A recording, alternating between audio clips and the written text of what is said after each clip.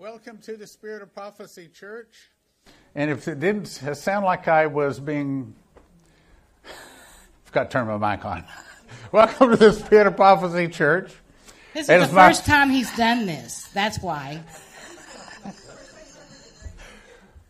Should I tell them? No. Yes, I should. Yes, I should. Okay, so... What? He laughs at me. He's trying to introduce me every time. I'm going to start having you introduce me. He's overwhelmed.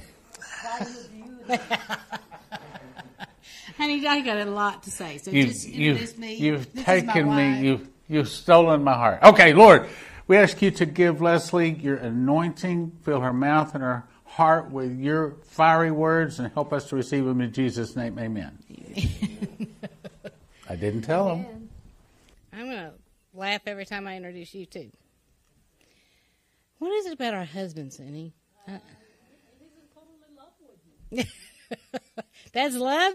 Mm. Yeah. All right. Well, welcome, everybody that's here, and those of you watching online. I'm going to encourage later all those that are not here this morning, and you do too, to go back and watch this, because we all need to know about purity. It's not just someone that has not gotten married yet. This purity is supposed to be for everybody. So first of all, what is the meaning according to the Bible? Because that is our source. That's our guide, right? So purity in biblical language is to be morally clean without blemish. In other words, we have to do things morally right. Purity is related to guiltless, blameless, or innocent. Most think the meaning of purity is about abstaining from sexual relations until marriage, which is true. That's very important, but there is also much more to purity overall. Overall, that we should all strive to be holy, should strive to be have purity, should strive to have good morals, and to do things the right way. So let's look at the scriptures in 1 Thessalonians 4. It says, furthermore, then we beseech. In other words, they're imploring us. They're pleading. They're asking you, brethren, and exhort. In other words, they're exhorting, they're encouraging to press you by the Lord Jesus, that as you've received us, of how we ought to walk to please God, so you would abound more and more. So do you want to know how to please God in your everyday walk? Yes. I mean, it's not easy. It should be, right? But it's not easy. Sin is a lot easier sometimes. But there's emptiness. There's, you don't have eternal life. There's all kinds of consequences with that. And it's only pleasing for a short time. And 4:2 says, for you know what commandments we gave you by the Lord Jesus. For this is the will of God, even your sanctification, in other words, your dedication, that you should abstain, or in other words, refrain, give up, withdraw from fornication. Just give it up if that's a problem right now. Refrain from it, withdraw from it, that every one of you should know how to possess, in other words, how to keep and retain this vessel, your body, for sanctification and honor. You should know how to do that. You should have self-control. Not in the lust of concupiscence. I know I didn't say that right, because I never can say it right. And then there was sexual desire, even as the Gentiles which know not God. That no man go beyond and defraud or deceive and take advantage of his brother in any matter, because that the Lord is the avenger of all such, as we also have forewarned you and testified. For God hath not called us into uncleanness, but unto holiness. True? He's calling us to holiness, and that's what we should strive to be every day. Holiness is, our example is Jesus, and we have a long way to go to reach that goal, right? He therefore that despises not man, but God, who hath also given unto us by his Holy Spirit. And I just want to say that, when we're trying to strive to walk in holiness, we're trying to strive to walk in abstinence and purity. It's kind of like somebody that's trying to lose weight to say, well, I already messed up with that cookie. I'm just going to, I don't have to worry about it anymore. I'm not going to worry about it anymore. In other words, you just get back, as they say on the horse. You just get back up, and you just keep on going. There's failures in our lives. We fall off the horse. We fall off the wagon, they say. we do things and we don't want to do them, instead of staying, I'll just give up and I'll just keep on staying in my sin, we need to strive to get up and try to do it right again. It doesn't matter if you just took that bite of that cookie. It's time to stop taking those bites. And it's time to stop, get back on that diet, so to speak.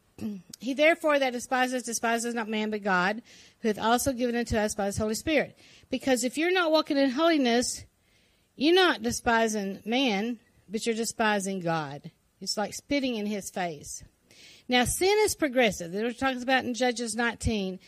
Sin is like the devil, we've talked about it many times, kind of comes in, pokes you, gets you to do something. It's just a minor little sin. And then before long, it's more and more, and it's bigger and bigger and bigger. Before long, we can be not able to get out of that sin because it is progressive. And I got to thinking about that word because, you can hear even Christians say this is the reason why we need to have, new Bibles other than the King James, because we need to stay progressive. We need to have progressive church, and we need to have it to be in our language today so that we can understand it, so we can have fornication. Just about that's what I would say. They don't realize how important all those words are that are in the King James Bible. They don't understand that the these and the thous are so important, right? And it's like there's like commandments in those words. There's like he's commanding us. It's like means more than you should just not do, right? So I'm just saying that progressive is not always good. In other words, there's even now in our society here in America, they're trying to say we need to be more progressive. We need to accept the transgenders. We need to accept homosexualities in our church and stand behind the pulpit. We need to accept New Age. We need to accept, the Islam standing in our pulpits, trying to explain their religion to us and that kind of thing. This is not being what God's word says to do. We're supposed to stay away from those things. Stay away from those religions. It's better to not go to say, well, I am progressive. To me, sometimes that doesn't sound very good. We should not be. We should stay. I don't have my Bible up here. We should stay with the Word of God. All right? Because there's nothing, for all these years, thousands and thousands of years, anything wrong with it. So why should it now start to be changed? I don't know. Anyway, sin is progressive. Now, you remember when in Judges, just a short little rehash about it, but this Levite man travels to reconcile with his runaway concubine, in other words, not his wife, a whore. The way back home, since they're not in the city of Gibeath, in the home of an old man, and then the wicked men of the town form a mob, and they demand the Levite to be handed over to be raped. So they were homosexuals. They wanted that man to come out and to be raped. And instead, this Levite forces his concubine outside. Great man. And she gets raped. She beats until her sunrise. And then he finds her body, carries it home, and cuts it into 12 pieces. Then sends the pieces throughout Israel to say, look what they have done. And, to me, again, the sin is progressive. So while he is committing sin, then there's about to be even greater sin was going to be committed against him, and then he was going to throw his concubine to the wolves. Not right. Now let's talk about Leviticus and Judges in chapter 18. You can read those by yourself later on. In Leviticus 18, now I'm reading these scriptures. Just beware. I'm going to be a little boring for a little bit because I'm reading the scriptures. They shouldn't be, but you have to get to see what the scriptures say. None of you shall approach to any. That this is talking about if you want to have sin in your life, this is what you're doing. If you want to refrain from sin, then you have to stay away from these things. And this is what they say. This is why you're being progressive, and all these things is so dangerous. But God says in His Word, and He explains it very well, because it's repeated later on even, but in Leviticus 18 it says, none of you shall approach to any that is near of kin to him to uncover their nakedness. I'm the Lord. The nakedness of thy father, or the nakedness of thy mother, shall thou uncover. She is thy mother, thou shalt not uncover her nakedness. The nakedness of thy father's wife shall not thou uncover. It is thy father's nakedness. The nakedness of thy sister, the daughter of thy father, or daughter of thy mother, whether she has been born at home or born abroad, even their nakedness thou shalt not uncover. The nakedness of thy son's daughter, or of thy daughter's daughter, even their nakedness thou shalt not uncover, for theirs is thine own nakedness. The nakedness of thy father's wife's daughter, begotten of thy father, she is thy sister, thou shalt not uncover her nakedness. Seriously, of course, you don't even have to say that, just stand up. Hello, good morning. So I just want to say something here. The older generation, they should already know. But younger generation, really, when they have a lot of children, they're married and they're happy family. But what I want to remind the mom and dad is, so don't walk around home because your children is young, but they still have a perception. Don't walk around and naked or inappropriately in front of the children, because when they're not ready to see what they're seeing, they have a small trauma. And that opens the door.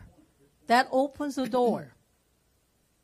How would I know that? It happened to me, I know. Okay? So please be careful. Even though it's your own home, your own children, doesn't mean you can walk around and do whatever. Yeah. Because that affects the children.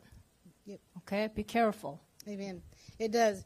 And I've heard that I think it's age 4, they start to remember. They start to remember what mom looked like or dad looked like, and they're not, like you said, they're not ready for that. And it's just not good. All right, so Leviticus 18:12 now. Thou shalt not uncover the nakedness of thy father's sister. She is thy father's near kinswoman. Thou shalt not uncover the nakedness of thy mother's sister, for she is the mother's near kinswoman. Thou shalt not uncover the nakedness of thy father's brother. Thou shalt not approach to his wife. She is thine aunt. Thou shalt not uncover the nakedness of thy daughter-in-law. She is the son's wife. Okay, you're getting the point? Thou shalt not uncover the nakedness of a woman and her daughter. Neither shall thou take her son's daughter or her daughter's daughter to uncover her nakedness, for they are, he covers every area, right? Neither shall thou take a wife to her sister to vex her, to uncover her nakedness beside the other in her lifetime. You hear some people say, well, yeah, they divorced the wife and then married the sister. That's not right. It's according to God's word, that is, you don't do that. That's just not good. Also, thou shalt not approach unto a woman to uncover her nakedness as long as she is put apart for her uncleanness. In other words, during her menstrual cycle. Do you know that's a sin? Don't do it then either. Moreover, thou shalt not lie carnally with thy neighbor's wife to defile thyself with her. And thou shalt not let any of thy seed pass through the fire to Molech. In other words, like an abortion, but also it's masturbation. Neither shalt thou profane the name of the Lord thy God. I am the Lord. Thou shalt not lie with mankind as with womankind, as it is an abomination. In other words, like homosexuality. Neither shalt thou lie with any beast to defile thyself therewith. Neither shall any woman stand before a beast to lie down thereto. It is confusion. So, to me, this bestiality, this is really scary, because we have this where they are now having children in schools relate to their spirit animal. And so they're going to be starting to relate, is there some kind of a beast? And it scares me because, well, what are they going to do next? Are they going to try to have sex with the beast? Yeah, you watch. It's going to become big in our society. Just like we never thought we'd see, like, even transgenderism be so big. But we're now going to start, we're not progressive enough if we don't accept that kind of thing. You watch. And the land is defiled, therefore I do visit. He does visit the iniquity thereof upon it, and the land itself vomiteth out her inhabitants. So do not defile yourselves in any way, the Lord says there. You shall therefore keep thy statutes. In other words, he has statutes in his word. He has ordinance in his words, the decree, the ruling, the order, and my judgments, and shall not commit any of these abominations, neither any of your own nation, nor any stranger that sojourneth among you. For all these abominations have the men of the land done, which were before you, and the land is defiled. What is happening to our land? What is happening to the United States land? It's become so defiled. And all of a sudden, we are the ones, while you'll hear this. I know you hear it. We're just not progressive enough. We're judging, all these kinds of things. And we're saying, no, look at the Word of God. That's the judge right there. And he's putting the hammer down because it's the wrong thing to do. That the land spew not you out also when you defile it, as it is spewed out the nation that were before you. For whosoever shall commit any of these abominations, even the souls that commit them, shall be cut off from among the people. Therefore shall I keep mine ordinances, in other words, his laws, his order, the orders from God, and that you commit not any one of these abominable customs which were committed before you, and that you defile not yourselves therein. I am the Lord your God. So don't defile others, don't defile yourself. Then it repeats itself again, and we just talked about chapter 18, and then it repeats itself again, the same thing, in chapter 20. But it does include the punishment in that chapter. It says that the blood will be upon you. There'll be death upon you. You will bear their sin, and you shall be childless. So those are the curses that come along with these abominations that you're doing to yourself, and that you're doing to others, and that you're doing it to God. So there's abominations, just like the other parts of Leviticus. It talks about don't eat these types of meat, right? Like you can eat a locust, but don't eat a rabbit, type of thing. It's like it's not an abomination. Those things are not abomination unto God. It just means they're not healthy for you. And it's abomination unto your body. That's what the scriptures say. So Stan and I, we try to stay away from pork, but we do like shrimp. We just pray over it really good. Don't eat it very often at all, maybe once a year. But, I'm just saying we just have to be careful what we're putting into our body, right? Now, holiness. If you want holiness in your life, you have to keep his statutes. If you want holiness in your life, you have to keep his ordinances. If you want holiness in your life, then you have to keep his judgments. In Leviticus 20:24 it says, But I have said unto you, you shall inherit their land, and I will give it unto you to possess it, a land that floweth with milk and honey. I am the Lord your God, which has separated you from other people. We have to be called out. We have to be separated. And when it says there that flows with milk and honey, in other words, we will be blessed. The rest of our nation is going to go in the pit.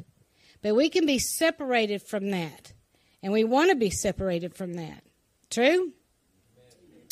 If we walk in holiness. People say, yeah, I want to walk in holiness just like I want truth. But it's difficult. It's difficult, and so they either give up or they say, no, I'd rather stay in my sin. I'd rather just stay there because, I'm having a lot more fun. Well, we'll talk about that later on. And then in Romans 1:18, start there. Will God allow, that's the title, for the wrath of God is revealed from heaven against all ungodliness and unrighteousness of men who hold the truth in unrighteousness. Because that which may be known of God is manifest in them, for God hath showed it unto them.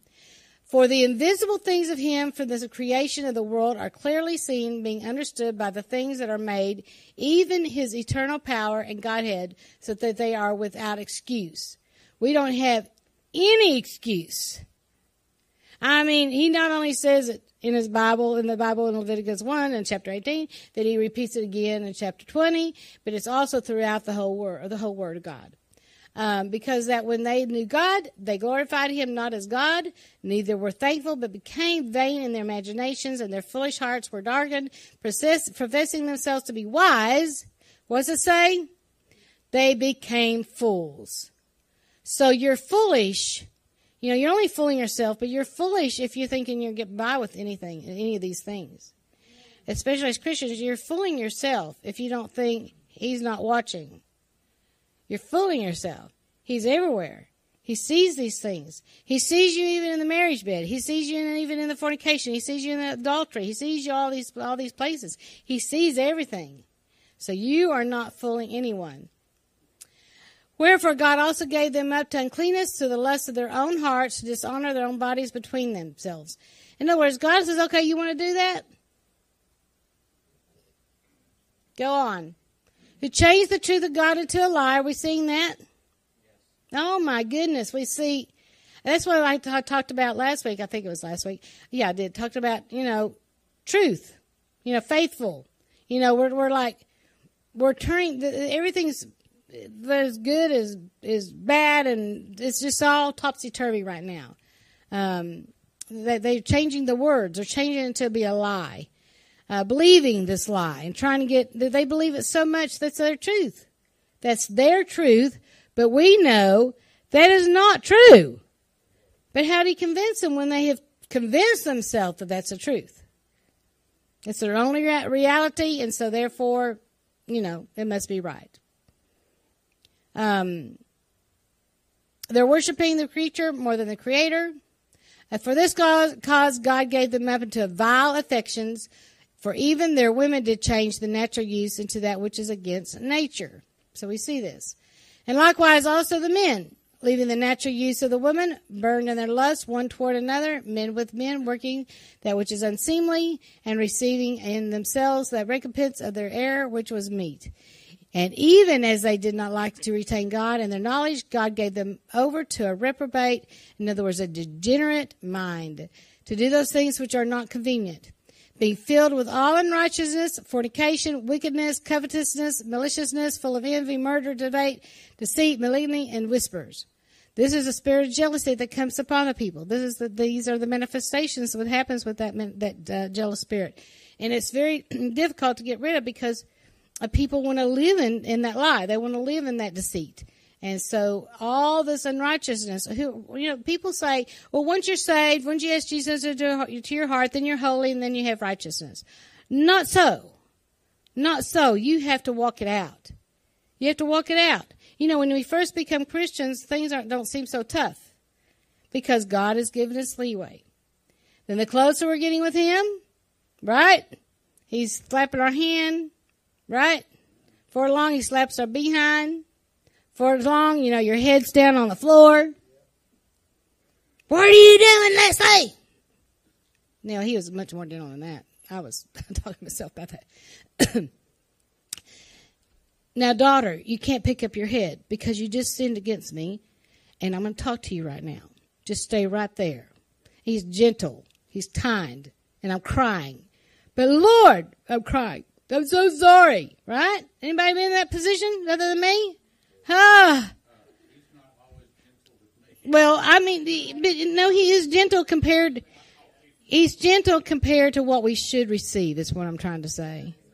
So, we're not getting 40 lashes. Might feel like it, but, wow.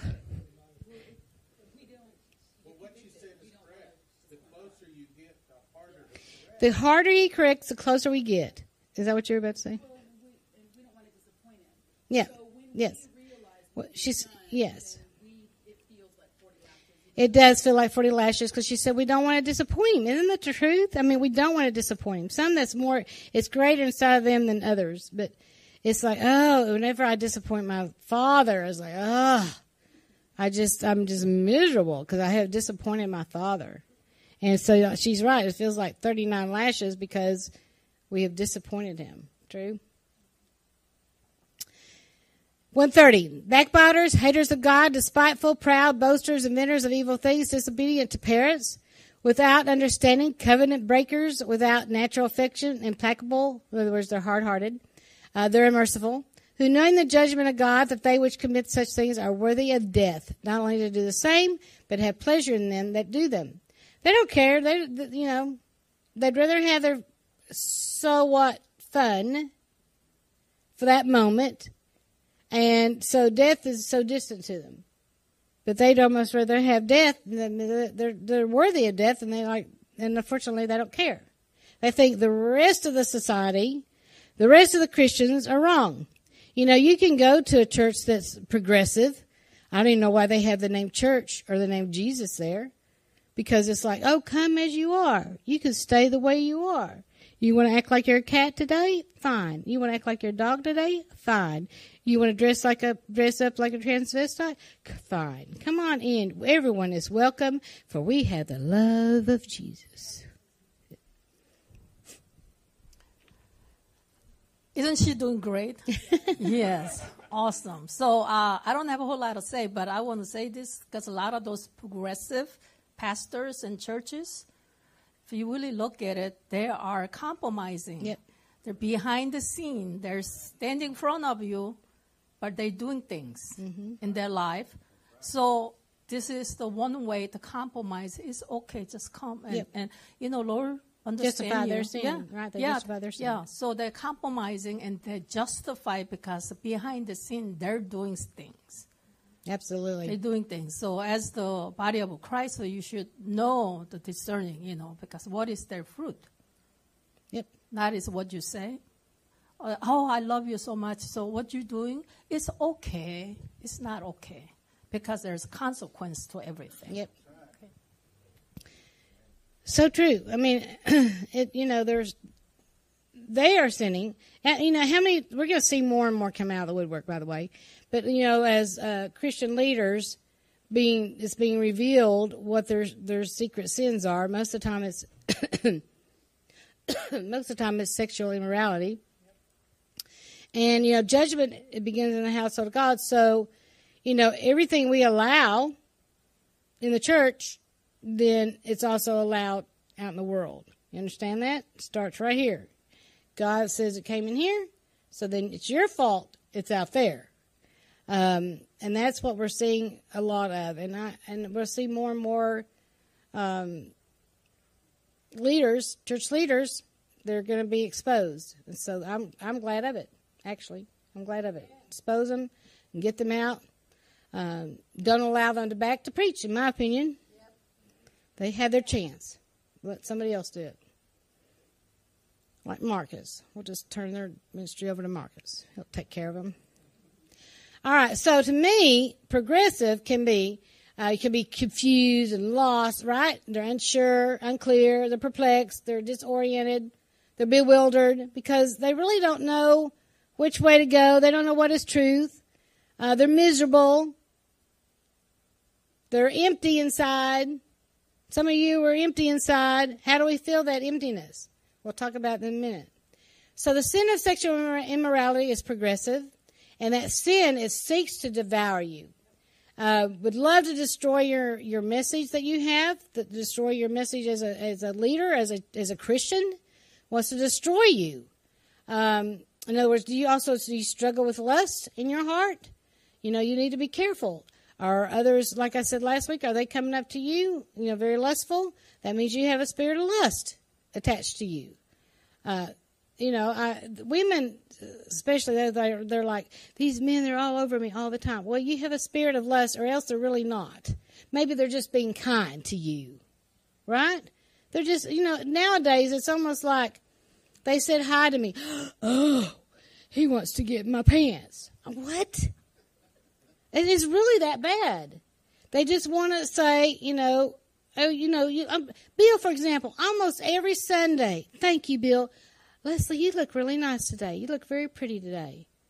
Now, I guarantee you, other women would go, oh, he's coming on to me. Stanley's coming on to me. Thank you, Bill. I accept how you give me this compliment. I love it. Thank you. Anybody else want to say how beautiful I look today?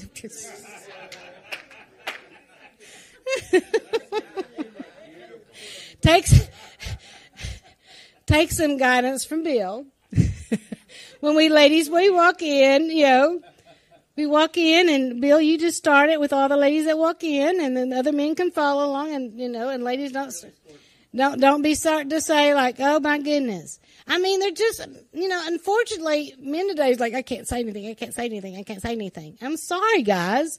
You can open my door all day long. You can pick up the papers I drop all day long. You can say I look really nice today all day long. You can say I like your hair today. I like your makeup today. I think you're beautiful. I don't take that as, wow, they're wanting me.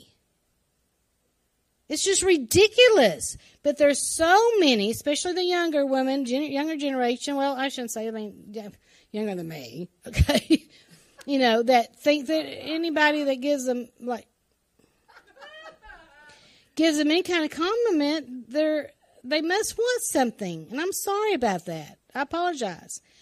But, you men also at the same time want us to say, wow, you look nice today, Bill. Wow. I really like that. Like that. See, yeah, okay. See, you want to hear that. Wow, I like your shirt, Eric. That's really great. And those colorful jackets. I mean, I'm not just saying that right now because I'm up here. I'm really giving you a compliment. I really do. But it's like, I'm not coming on to you, right? But that's what they think. There's too many of them. My husband's here. He'll beat you up. They don't know. Well, they ought to be. All right, I'll beat you up.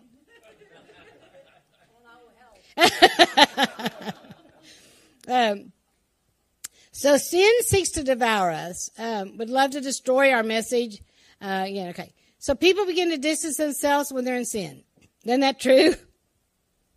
Like you start coming to church and then all of a sudden we stop not seeing this person, we stop not seeing this person, we stop not seeing this person. Okay. Yeah, because guilt and shame.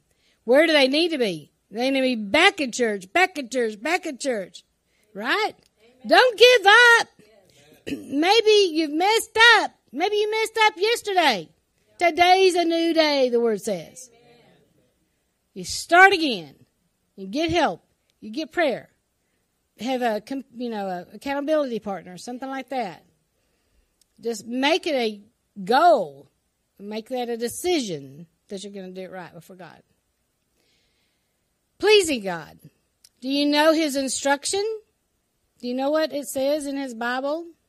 I mean, I gave you a lot of verses today. Who's directing your path? Is it Satan? Is it your own flesh? Is it others? Is it God? Who is it? Are you sanctified? Are you trying to be holy? If we try to be holy, we just fall short, don't we? All the time. Being married doesn't take away the temptation of sin, by the way. If I could just get married, then I could have all the sex I want and everything would be fine. Sorry, it doesn't work that way.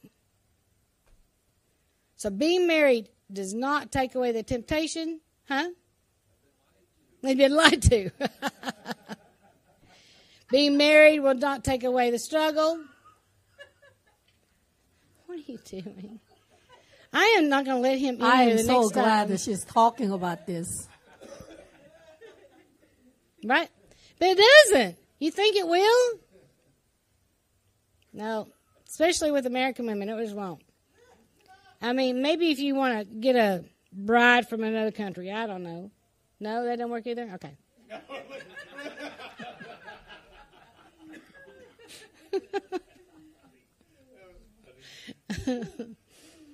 Being married will not take away the struggle. As a matter of fact, it just adds sometimes to the struggle. Remember Jerry Falwell Jr.? He falls from grace. It was big news. And also Mike Bickle just not long ago in Kansas City. And, it just goes on and on. But praise God, their sins are being found out. So abstain from this sexual immorality. It's not easy. What do I do about it? Okay, well, let me talk to you about it. What do I do? If I have these desires, I have this spirit in me, it just won't leave me alone. It's like I can't help it. I can't help masturbating. I can't help all these things I'm doing. Can't help, pornography and all this kind of stuff. It's men and women too. It's not just men. I'm talking about women too. So what do I do? Well, maybe you need to get up and go outside and take a walk. Even more than just a cold shower. Maybe you've got to get in the Word of God. All right? Start reading the Bible. Make a phone call to one of your accountability partners. There's things that you can do to distract, to get away from that pulling, that desire that you may have. Seriously, getting that fresh air really helps sometimes. Just getting out. Play a card game. Right? Pick up the book. Maybe not a book. Pick up the book. As I'm pointing down there, do what? Just resist the devil and he will flee from you. Well, they say that just resist him, he'll flee, but how do we resist him? So we can't just say, get thee behind me, Satan, get thee behind me, Satan, and then just keep having those thoughts, right? That's why I'm saying, do more than just even saying that. Get out and start praying. I want to say something. Okay, so this is the struggle for everybody. I don't care who you are. Man is more than a woman, most likely, right? I mean, God did not tell me man is more. Okay, we have ladies who is addicted in sex, and in the books they read, every romance. I'm just reading romance books, so I'm okay. No, it's not. It's not, because it's content in there is bad, just as bad as a Playboy just right in front of you. Okay, because that give you that imaginations, and that. How should I say it? That pleasure, so they keep going back and back and back and back. Okay, so that just doesn't justify. But this is what happens in mankind. For ages, this from beginning, right? So you resist the devil, and he will flee from you. That resisting is not just saying, devil, get away from me. Right. Resisting is a wrestling match. Resisting is like Jacob fighting with the angel, right? I mean, this opposite way, but, right? So you have to continue. As the more you do, you get better and better. That image and that temptation going to pops up. It's going to come, but then you get better at this warfare. You get better at this fighting. So soon, you don't get so mad and you don't get so upset over it because you've been fighting for a long time. It still come, but you'll be able to dismiss this thought and resist the devil, and he will flee from you, right? So you have to engage this fight. So she's giving you a lot of the things you should do it, and they will all work. But it comes into your mind. Mm-hmm. But if you keep receiving it, not fighting it, then that desire in your body is going to start to react. Okay, first it comes into your thought. When you follow that thought, then eventually your body is going to react to it. Then it'll be harder to resist. So be careful. Yep. Be careful. I know what I'm talking about. Yep. Be careful. Amen. It's so true. We have to fight. It's a battle. We have to fight it. I'm going to tell you, I know a man that, he's maybe 45 now, just got married a couple of years ago, decided he needed maybe one of those other country brides, because he, is being pretty rejected by the women here in America. But he's been in pornography, masturbation for so long, probably 14, that they have yet, and I know this is a fact, they have yet to have consummated their marriage because he cannot have sex with her because she's not an image. It's the real deal. So men, don't think that once you get married, that it'll be okay, because you might not even be able to get an erection when it's a real person. It's your wife. So here this woman comes from another country, wants a child, and she's getting older in life, and she's probably not going to have any children because he can't do anything. He can't get an erection with her because he stayed into the masturbation, the pornography for so long that now he can't enjoy the real thing. This is the truth. And this is not the only one, but this one I know, I know personally this happened. The others, I've heard, or they come, or read, or whatever. But that's a problem. But this is a real problem. I'll add it to that is when someone who's into that for a long period of time, they get married, and it's good, right? But in their mind, this is the spirits giving you is. You never really have that intimacy with the partner, your wife, who you love and who, swear you're going to be truthful. But because they've been into this masturbation and porn for so long, they will never get satisfied with the wife they have. Okay, because the devil will give you that thoughts and that feelings you have through that mind, your eyes, and that experience you had for so long. First it was okay. Then you begin to have a problem in marriage bed because you're comparing that a long time with this imagination you're looking at, and then the way you get satisfied, I should say that way. And with your wife is different. So you do it okay for a while, but then pretty soon it's not okay no more because you're comparing. Right. Comparing the lie to the truth. Yes. And you're believing the lie. You'd rather have the lie. Yes. So this is a deception. This is how devil wants to destroy family and mankind. So just this is a fact. So be careful.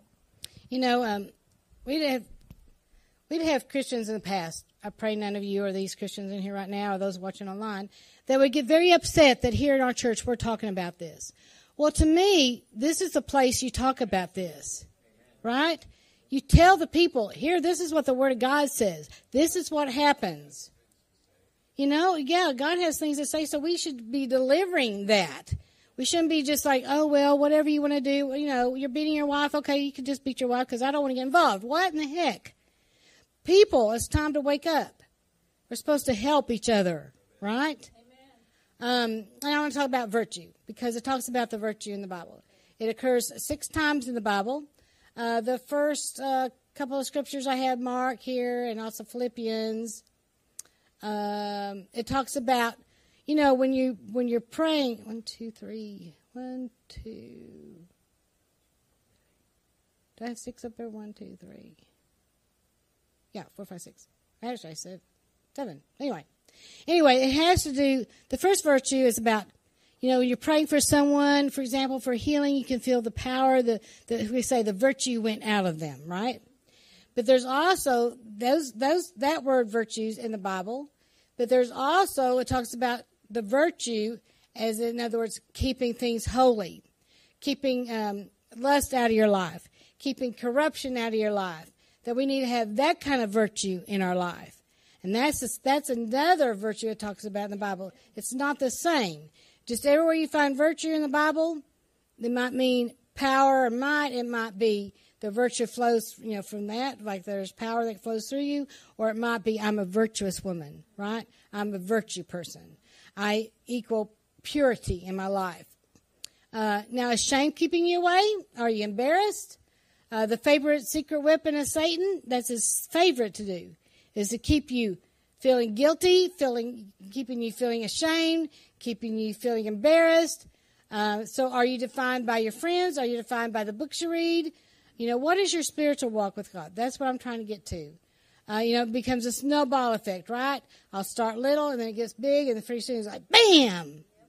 That's what happens. Just get hit with that. Do you control your body?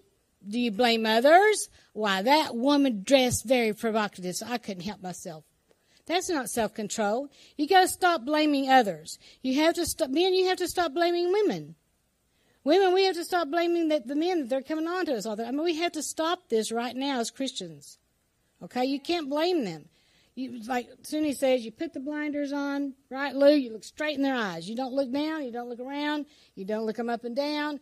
You look at their eyes. Right? By the way, come up here, Brandon. Do you blame others? Are you disciplined? You know, we can't just fall into purity. We can't just say, let go and let God. In other words, we'll just let go. God is going to take care of it. God will do whatever, you know, in his own timing. How many times I hear that, Stan? God will do it in his timing. All right? He'll clean me up in his timing. No, you got to start. So what I was going to show is how men and women that aren't married should hug each other. Side to side. For the most part, okay? As Christian men and women, this is what we need to do. Amen. Now, if we're really happy to see each other, then we might go like this. But there's a distance. Yes. Right? It's different than how I would hug my husband. Thank you. In other words, if you're wanting purity in your life, I put here, you got to run towards it. You got to decide you want it. You got to decide that you're going to do it. You can't just sit on the couch and expect God to change you. You have to make the changes. Amen. It's war on your flesh, and your soul is at stake. Those who practice sin are not saved, in my opinion. They're not truly saved until they can get. That's probably harsh. You've asked Jesus in your life, you're saved. Okay, if you're trying to walk out that purity, I should say. If you're trying to do this, if you're now I shouldn't have said the word try either, because try means you have an excuse if you don't make it. So there's try, you have an excuse, you won't do it. Then you say, no, I'll just do it. I'll just make that change. And purity pleases God. So this is what I want you to do. I want you to pursue abstinence. I want you to pursue purity, because God knows everything, and I want you to take control of your body. And you say, well, the rest of the family out there, the rest of the Christians out there, the rest of society out there might make fun of me. Let them make fun of you. I won't. Your brothers and sisters in here, they won't. So you have somebody that's not going to laugh at you. Let them be the fool, not you. Learn how you ought to walk and please God. Learn how you're supposed to fulfill the will of God over your life. I'm not going to read all this. In the scriptures, talks about in Thessalonians. Please go back and read it. Thessalonians 4, chapter 4. But what the bottom line is that he is telling them, walk in purity, walk in brotherly love, and then what happens to you when you die. If you work out your own salvation with fear and trembling, you will have that eternal life. You will. Can I have some worship music on? But I want to open it up right now. For those of you that are watching online, maybe there's some shame and guilt in your life. Maybe you just need to make a new day with God and say, I'm going to make this decision. I'm going to make this decision that I'm going to walk in purity. I'm going to walk with you, Lord. I know that I have displeased you, and it really saddens me I have displeased you. I'm not going to compromise anymore. I'm not going to give excuses anymore as somebody else's fault. I'm not going to do that. I choose today. I choose today to walk in the abstinence. I choose today. Because any kind of sexual immorality is very displeasing to God. We've seen that in the scriptures. And that's what we're talking about, purity. Purity today. So if you just want prayer, if you just want to get right with God, if you just want to just come humbly before Him, say, Lord, I just need you to help me stay on the right path. I don't know why you're coming up here. I ask all of you, whoever wants to come to kneel at the altar. And if you want prayer, just raise a hand, and Sunni and I will pray for you. Just bow your heads today. And sometimes we say, Jesus, we love you. The God said, if you really love me, do my commandment. This is the love for Him, not the humanly love. We cuddle and say, I love you. That's different. When God says, if you love me, don't get confused. It's different from us. If you love Him, if we love Him, do His commandment. Amen. That's telling Him we love Him. Anyway, I open up the altar for anybody who'd like to come. And those of you watching online, maybe some of you men there sitting next to your husband. And your husbands are saying, man, I messed up with you, wife. I took advantage of you before we were married. Maybe you need to turn to your wife and say, I defiled you, my loved one. My lovely wife, I defiled you. I ask you to forgive me now. And watch her break. Watch her cry. Even though she'll say, I was part of it. Maybe this will be the very thing that'll heal your marriage. I know that it did for Stan and I years ago. Just humble yourself before God and say, I've messed up. And maybe some of you are watching online that are living in sin. And you men right now, need to ask that woman their hand in marriage.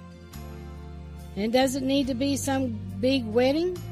Don't wait for the finances to come in, the big wedding dress to come in. You just go get married at the courthouse. Just make a decision today to please God, to do the will of God, to walk in purity. Just ask the Lord to forgive you for right now for maybe some of the books you read, the imaginations that you had come into your thoughts. Have you displeased God?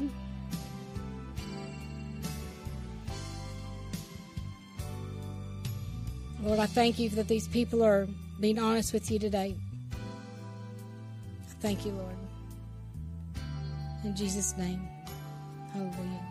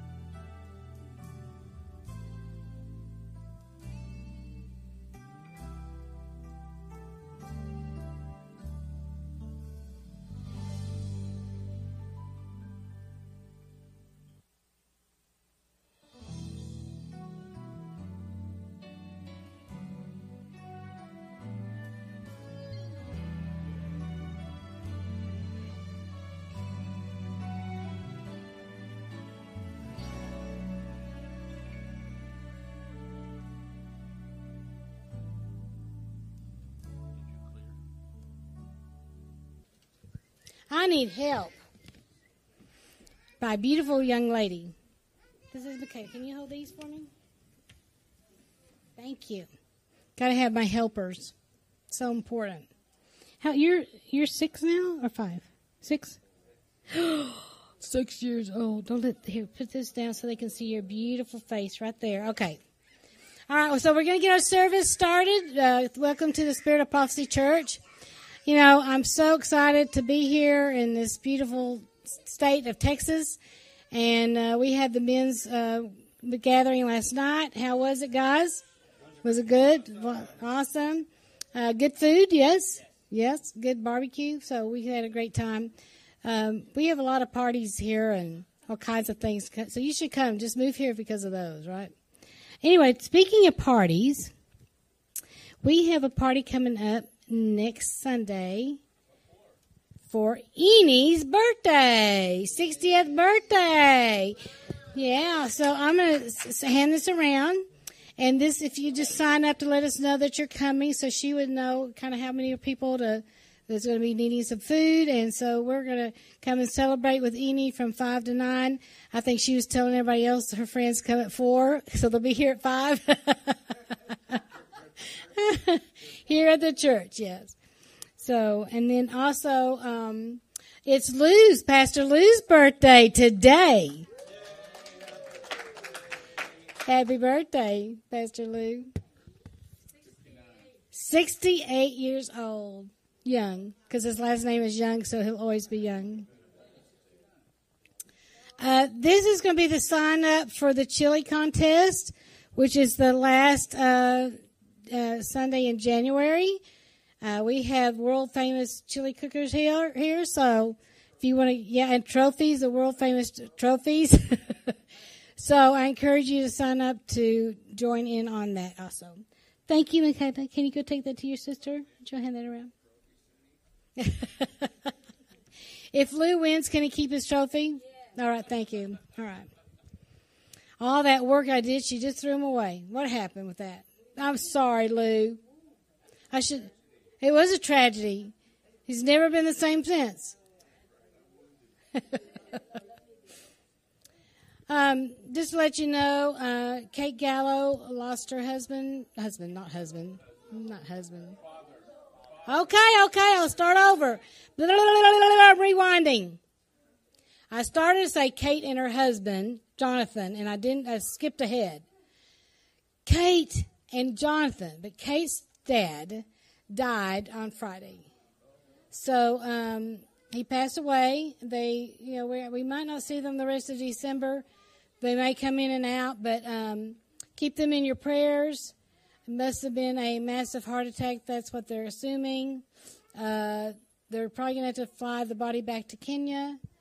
The whole family will have to go back to Kenya for the funeral. So it's going to be quite the ordeal. So please keep them in prayer because it's not just a quick burial. This is a long, ongoing process. Huh? She said that he was famous. I don't know if that means he was very liked in Kenya or if he was actually famous like we would use our word here in the United States. So anyway, he was famous in Kenya, so they're sending him back, his body back. And so the whole family is going to have to go back. So keep them in your prayers. That means traveling with all those little bitty kids too, all that way. So they do need a lot of prayer. Need to just keep praying for Breda. She has good days and bad days, and also I'm sure Elaine also does too. So just we need to keep her in prayer. And so let's stand with that. Let's stand. Let's get our service going this morning.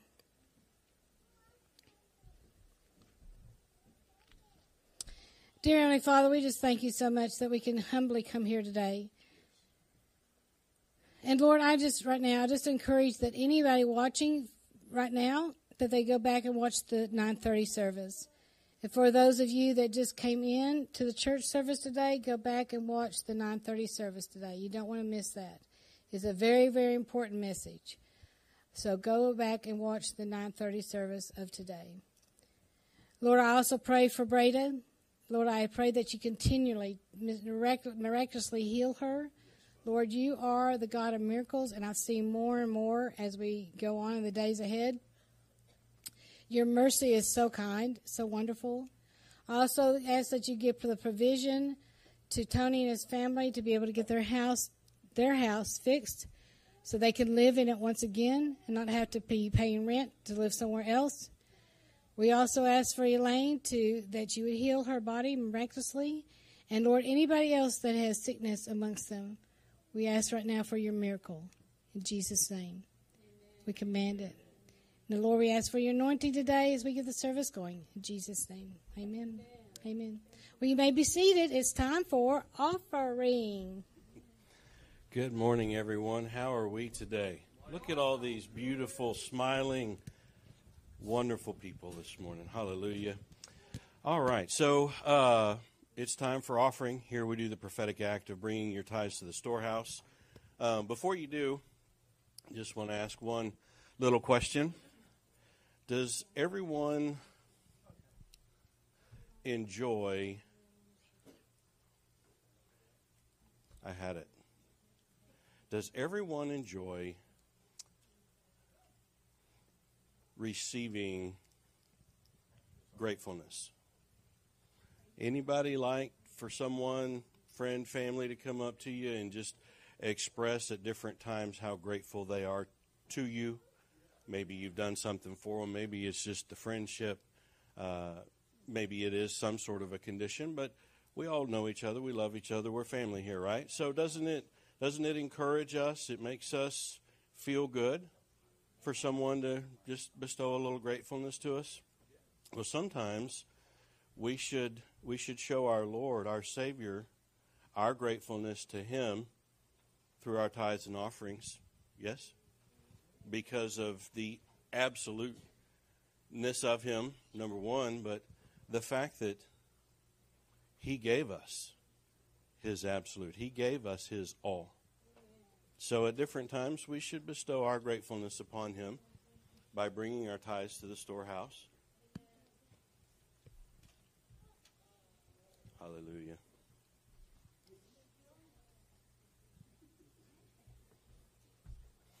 I got to say, it's wonderful to see the kiddos learning these things at such a young age. I've grown up in church. I've seen it.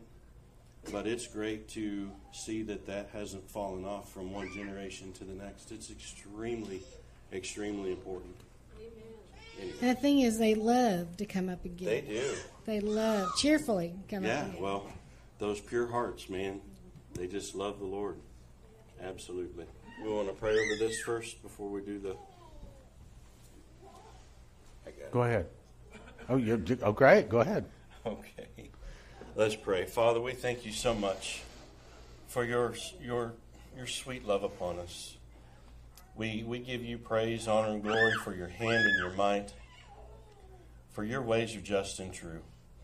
And what better way for us to show our love and gratitude to you, but with these tithes and offerings, not because you tell us that we receive something in return, but just for the sheer fact that we appreciate, we enjoy our relationship with you. Right. Your hand and your might may be strong at times, but your love is the most powerful thing we've ever felt. The most powerful thing in the world is love. It's your love. It's that agape love. Amen. You will never leave us nor forsake us. So we thank you for this opportunity. We call forth multiplication upon the giver today. Sometimes, as you know, we scrape the bottom of the barrel to do our giving, but we give because it's for you. You are the absolute. You are the infinite. All power and might is yours, Father. So we, with humble hearts, we bless this offering today. We do call forth the multiplication upon it for the giver, as your word declares. In Jesus' name. And you're right. You got it. You prayed for the offering. But I want to say something else. I looked this past week, and somewhere around 2,000 views is what our church got this past week. Now, we're on a lot of different platforms. It's not just Prophecy Club, YouTube, Facebook, X. I mean, we're on just about all the platforms out there. And it was around 2,000 views. I was also shocked to find out that on Facebook alone, the Bible study from last week got 1,800 views. Okay? 1,800 people in a Bible study? Amen. All right, now, I say that because I want to talk to the online people here for just a minute, whether you're watching live or whether you're watching recording. That offering, that still goes for you. But I'm going to recommend something. I'm going to recommend a prayer for everybody online especially, but also those people in the audience. I want you to try an experiment. I want you to pray one simple prayer. I have discovered that when I'm in a financial problem, my financial problems have come because I didn't give someplace. I remember listening to great men and women of God like Dimitri Duduman, Henry Groover, and others. They would have guest speakers over 25 years. Many of them would make that comment, but it didn't exactly sink in. So I hope that this request sinks in. Sometimes, you ladies are not like this, but I know us men are sometimes like this. Sometimes it goes in one ear and out the other.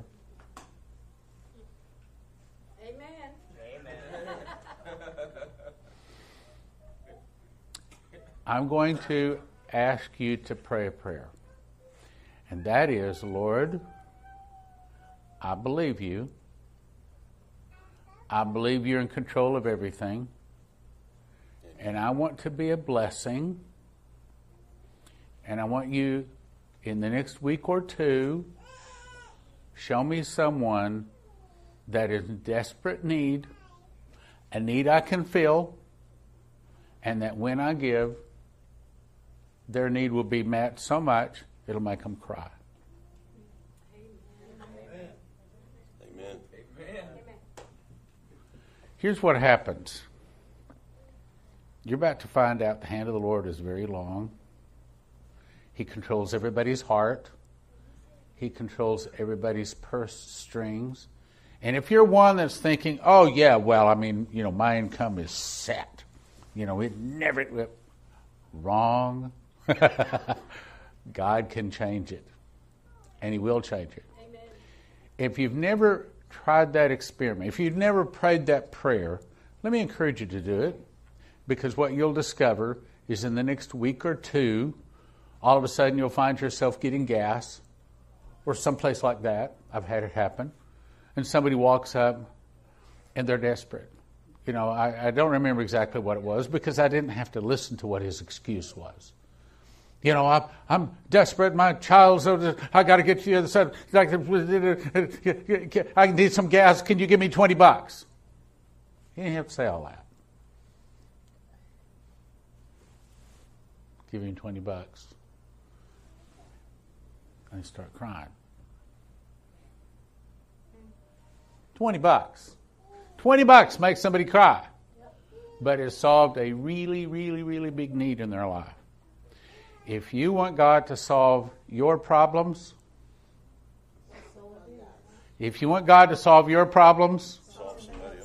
that's right.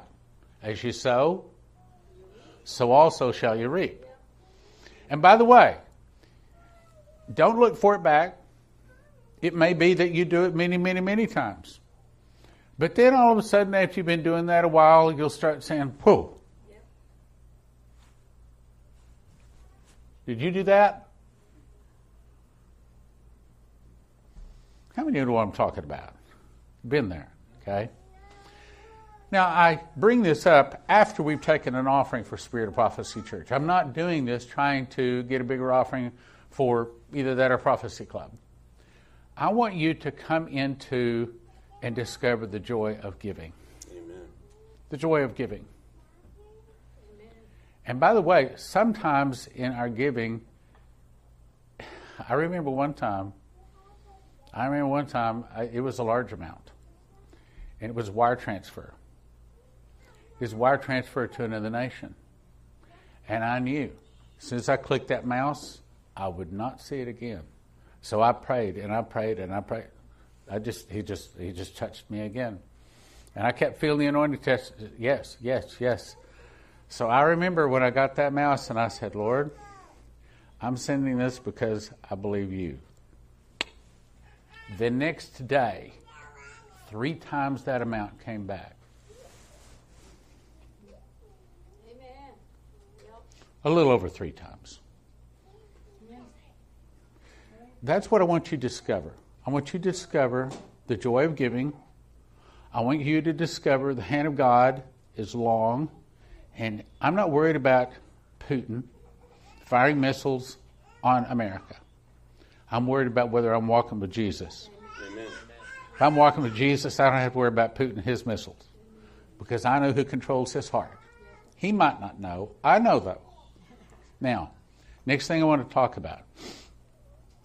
So, that's not my cell phone. Tell me that's not my cell phone. That's my tone, but it's not my cell phone. You are? Well, let me say something, okay? I've got it all geared up now. I had a dream a year and a half ago, maybe 2. This is before Leslie started going out to Pakistan and Singapore and places like that to minister. And God showed me that He was going to call Leslie to speak in places that I would not be going with her. And it didn't mean a whole lot to me at the time. I knew what it was saying. But sure enough, the days started arriving where she was called to go out and minister. Now she's been invited to go again, and I'll let her tell you about it. I see an excitement come to Leslie like nothing else when she can go out and minister.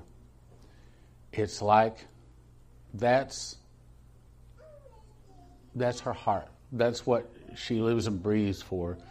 is to go and to minister. And, I don't know. Maybe this would be one of the places that God would nudge your heart to give. But I recommend that when you give from here, not here. In other words, don't think, okay, I got so much in there, I can, no. Here. What's in here? What's in your heart? And then give that. And then you can be confident that you gave it and the right thing's going to happen.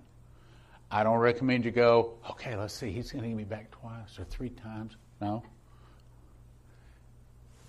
You said give. I gave. End of story. I remember one time I was in the shower. The Lord told me to give. Now, you have to understand, it's not the amount, but sometimes it does. But I was in the shower. He told me to give to some person. So I called him. I said, so is this your bank? Are these your wiring instructions? He said, yes. I said, okay, I'm about to send you a donation. How much? And I told him. He said, how did you know? How did you know? That's what God told me. See, it's one thing for you to say, oh, I heard from God, when there's no money involved. But when you're giving some money, you really did hear from God. You better really hear, especially if it has more than 1 digit to it. Okay, you know what I'm saying, right? Okay. So Leslie's going to tell you about how she's been invited to go and speak. And this would be a good place to sow. That this is not the place, you're not going to make Leslie cry. Okay, so this is not what, that's not filling that one. That's between you and God. That's someplace out there.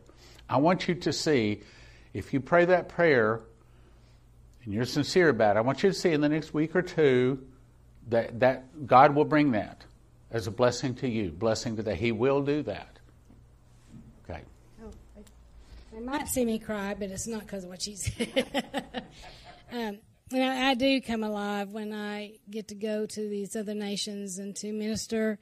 I've been called to do crusades. I've been called to train and equip. I know that's my calling.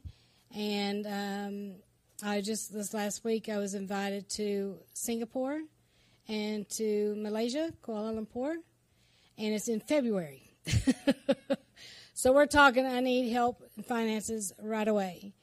And I hope I don't have to go by myself. I might have to, but I'm hoping I don't. Prayerfully enough comes in where I don't have to. Pastor Missy has invited me in, which is a great honor. And when I go to speak, yes, it's about getting people saved, but that's what usually people think about missions. But the type of missions that God usually sends me on is really to train and equip the ministers. That's my mission. Because if they aren't trained and equipped, then how are they going to be able to really minister to those that are coming into the kingdom of God? He said that they're in Singapore and also Malaysia. They really want to know about the Holy Ghost and the gifts of the Holy Ghost. I was like, that's my life. I train and equip that all the time. So I'm excited about doing that, and they're excited about having me in. I had to quickly that same day send a picture. I mean, there's so much that's like, now, Stan, can I go? Stan, can I go? And he's not going with me. It's a long ways over there to Singapore and to Malaysia. Been there before. And I just pray that you'll support me with your prayers, of course, but also financially. It's just going to be very difficult to try to just do that so quickly on our own. So I pray that you just ask the Holy Spirit what He would have you to give today, and sow into this ministry. How much would they? What's the amount you need? What's your goal? What do you need to get to go? Well, in missions, you never go. You never go to not give, and so the amount that keeps coming to me is I need 10,000, because the airfare alone is not cheap. Then there's hotel. I mean, it's not like here in America, you get invited to go speak to a church. They pay your airfare, they pay your hotel, they pay your food, they pay you to minister, they give an offering. That's not what this is about. You leave every penny you have in whatever that country is. So I'm just believing that God's going to at least bless us with $10,000 at least within the next month. And so those of you online too, please, we need your help too. This is a small church body, but there's many that are watching online. And so there's many that I know that God can tug at your heart to sow and to give into this ministry, to be able to go and to minister. And I remember it was a month after my stroke last year. I had the stroke in November. God miraculously healed me. And we were in Ohio. AMSC called and asked if I wanted to go to Pakistan. And I said, of course. And that was going to be in March at the time. And so I'm like, that's only a couple of months then, too. And it was like, and Stan goes, well, you just had the stroke. Don't you need to get your strength back? And I said, I would rather die there doing the Lord's work than to not go. And that was my attitude, wasn't it? And that Stan goes, you would rather die? I said, I would rather die. God has called me to other nations. I know I'm to go. And when there's an open door, I know and I feel a blessing like this to be able to go, I'm going to go and I'm going to serve. I'm going to serve, and so we need help. We need help not just in this nation, but other nations. So I just appreciate your giving. How many of you felt it? How many of you just got it? I'm not going to tell you first. How many of you just got it?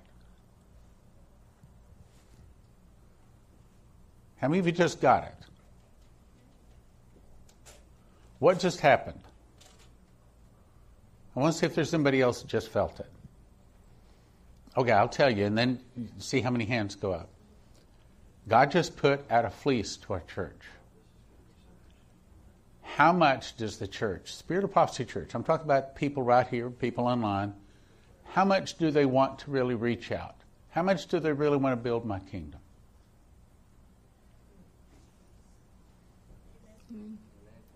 I believe it's called us to bigger things. Bigger than where we are right now. Amen. And his hand is quite big enough to see that it happens.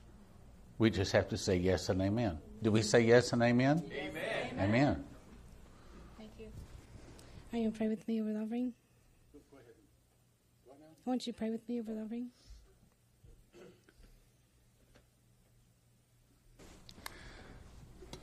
And for Paul and Eric, they just walked in because I know you'll probably want to give. This is for me to go to Singapore and also to Malaysia in February. So it's coming up right away. So just wanted to. What day? Right. Well, the conference will be the 11th through the 18th. But we have to go a few days earlier. So I'm thinking around the 5th we go. Come back in February. So that's soon. It's not very long off. Yeah, that's soon. Well, we need to buy tickets like soon. Lord, look at this. Look at what they gave. They didn't even know this was going to be sprung on them. So a lot of them already gave to the church. They have bills, expenses going up, gasoline and food costs more. But right now they just walked up and just threw it in. And Lord, look at this. They didn't give it to Stan and Leslie. They didn't really even give it to Singapore and Malaysia. Yeah. They really gave it to you. So Lord, I ask you to multiply this so that whatever Leslie does need to go out and minister, you send it. Amen.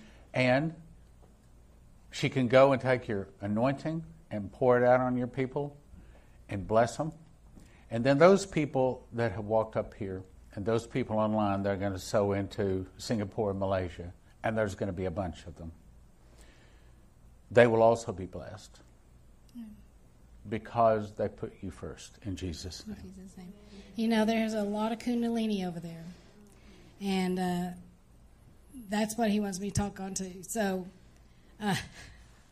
going to the Kundalini capitals of the world. But, now, that's not the same as spaghetti. No, but we're going to kick the devil. Amen. We're going to win. Praise God. All right, thank you.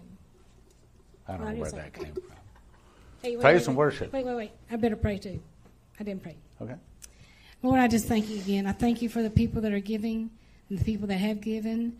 I ask that it just be multiplied to more than what we need so that we can leave also a blessing there wherever we may go. And we thank you for that this church is such a mission-bound church. We thank you that their hearts are open to spread the good news, but also to train and equip. And we give you praise, honor, and glory in Jesus' name. Amen. Amen.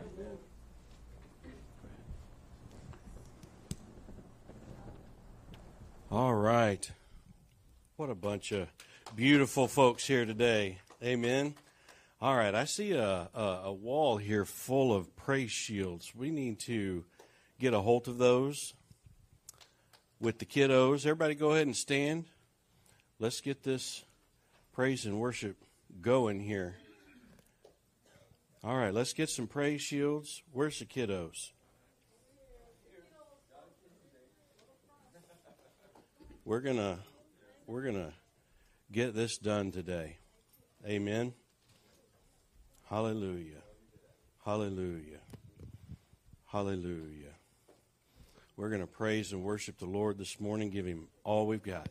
We're going to shout to the Lord. No? Amen. Let's shout to the Lord. Hallelujah. Let's practice something real quick. As we sing, we use our hands and we spread our arms. So when we bestow this praise and worship upon the Lord, I want you to just take your hand and I want you to push it forward and open it as you are literally releasing that praise and that worship unto the throne this morning. Yeah, hallelujah, hallelujah. We're going to do that this morning as we sing. Amen. All right, let's pray. Father, we thank you so much for this opportunity. This is a privilege and an honor to get to sing to you. With the purest of hearts, may this be a sweet fragrance upon you at your throne as we genuinely want to please you. In Jesus' name. All right. Hallelujah. Amen.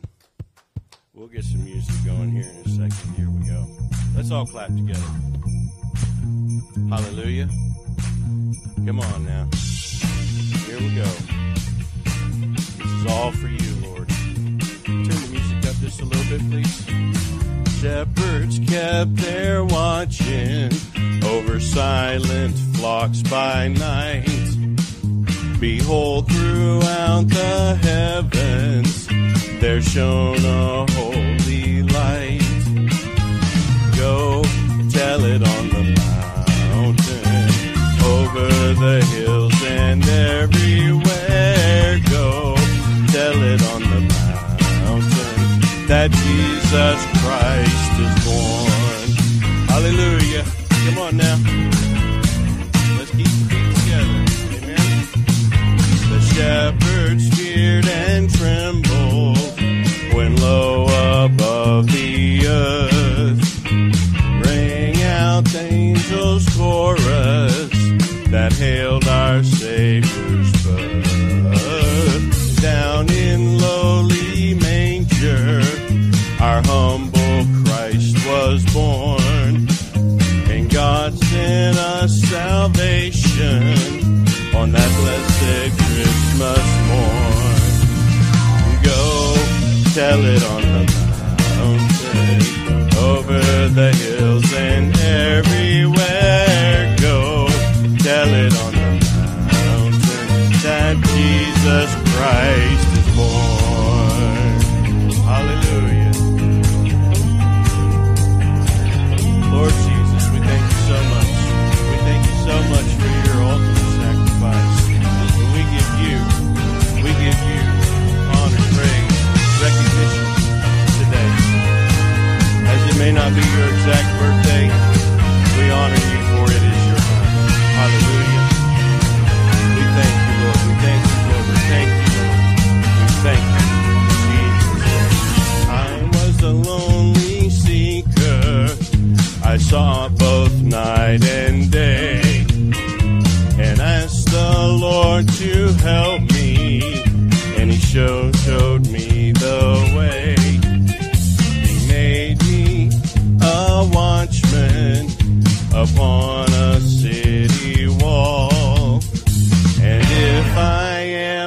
Christian, I am the least of all. Go tell it on the mountain, over the hills and everywhere. Go tell it on the mountain that Jesus Christ is born. Go tell it. Go tell it. Go tell it. Hallelujah. Go on and tell it. Hallelujah. Go tell it. Amen. Proclaiming. Proclaiming today. Proclaim who He is in your life. Shout to the Lord. We're going to go tell the world who our Jesus is, right? As we celebrate His birth. Hallelujah. We thank you, Lord. We thank you, Lord. We thank you, Lord.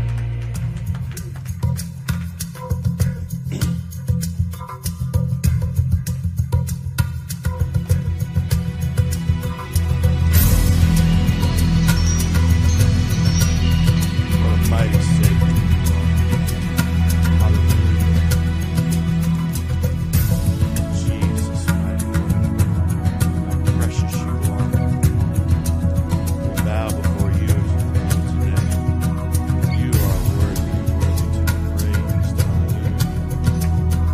We thank you for being our Savior. Hallelujah. Rejoice. Heaven comes to you. While the city sleeps, a child is born. Thank you, Jesus. Drive away the fear, for your Savior has come. Receive that today. He lies in a bed made of straw. Thank you. Hallelujah.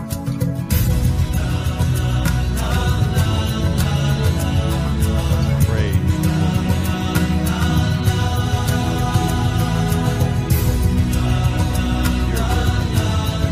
You're worthy.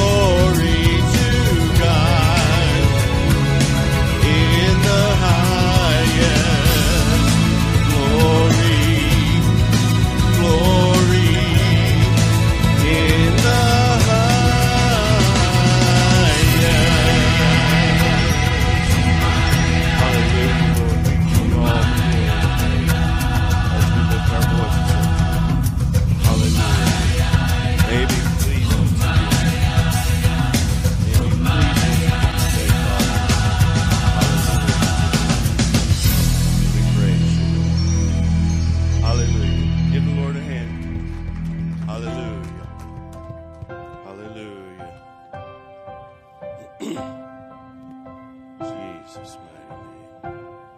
We bow before you, Lord. Jesus. Come see the baby crib for a bed. His mother Mary laid down his sweet head. The starlight was shining, the wise men were led. Come see the baby and worship him. His name is Wonderful Counselor, Mighty God, Prince of Peace, Everlasting Father, Emmanuel, the Holy One, the Son of God, the Savior of the world. Hallelujah. Hallelujah. Raise your voices to him today. Come and adore him on bended knee. He came to ransom someone like me. What could I offer? What could I bring? Come and adore him, King of Kings. His name is Wonderful Counselor, Mighty God, Prince of Peace, our everlasting Father, Emmanuel, the Holy One, Son of God, Savior of the world, Hallelujah, Lord, hallelujah. The greatness of his reign will never end. Hallelujah. Let there be peace on earth and all goodwill to men. Come, let us worship him, Wonderful Counselor, the Mighty God, the Prince of Peace, our everlasting Father, Emmanuel, the Holy One, the Son of God, the Savior of the world. His name is Wonderful Counselor, our mighty God, our Prince of Peace, everlasting Father, Emmanuel, the Holy One, the Son of God, the Savior of the world. Hallelujah. Hallelujah. You're so worthy. Hallelujah. Jesus, mighty name. All right, let's get ready. We're going to bow before the Lord today. Bestow that praise and worship unto him. Hallelujah. You're so worthy, Lord. Jesus. You give life. You are love. You bring light to the darkness. You give hope. You restore every heart that is broken. Here it is. Great are you, Lord. It's your breath in our lungs. Pour it out. Pour out our praise. We pour out our praise. It's your breath in our lungs. Pour it out. We pour out our praise to you only. Release that praise and worship to him today. Hallelujah. Sing. You give life. You are love. You bring light to the darkness. You give hope. You do restore every heart that is broken. So great are you,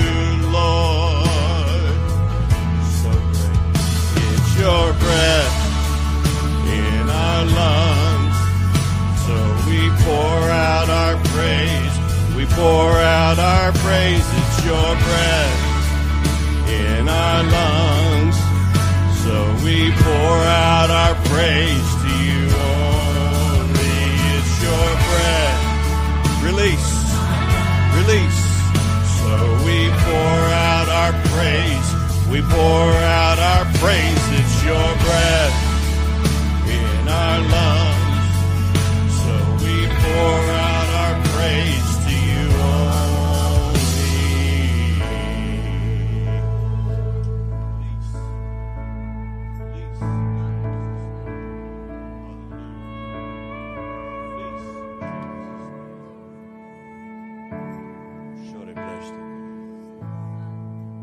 Hallelujah to the Lamb. And all the earth will shout your praise. Our hearts will cry. These bones will sing. Great are you, Lord. Get those hands up. Come on now. Come on. All the earth will shout your praise. We're going to shout your praise today, Father. These bones will sing. Great are you, Lord.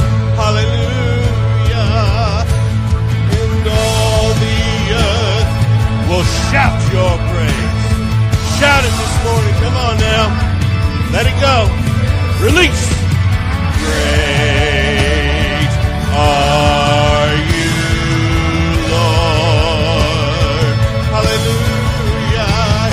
Your breath in our lungs. So we pour out our praise.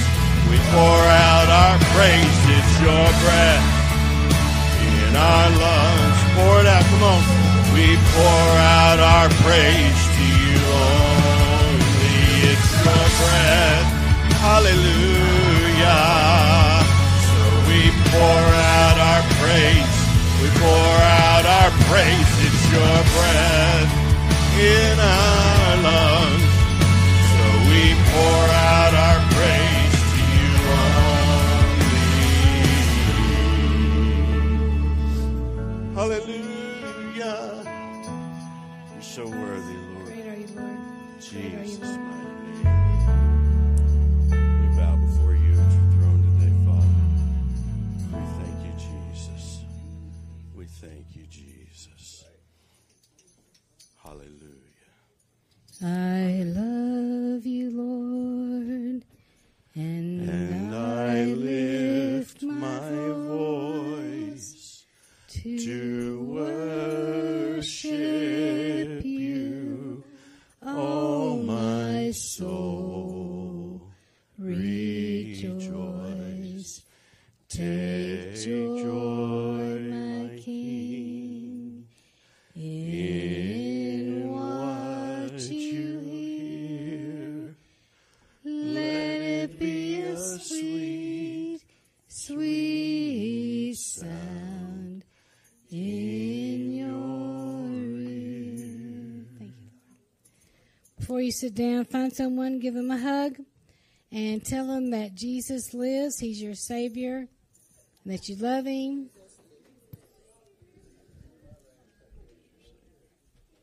This is the reason for the season. Amen.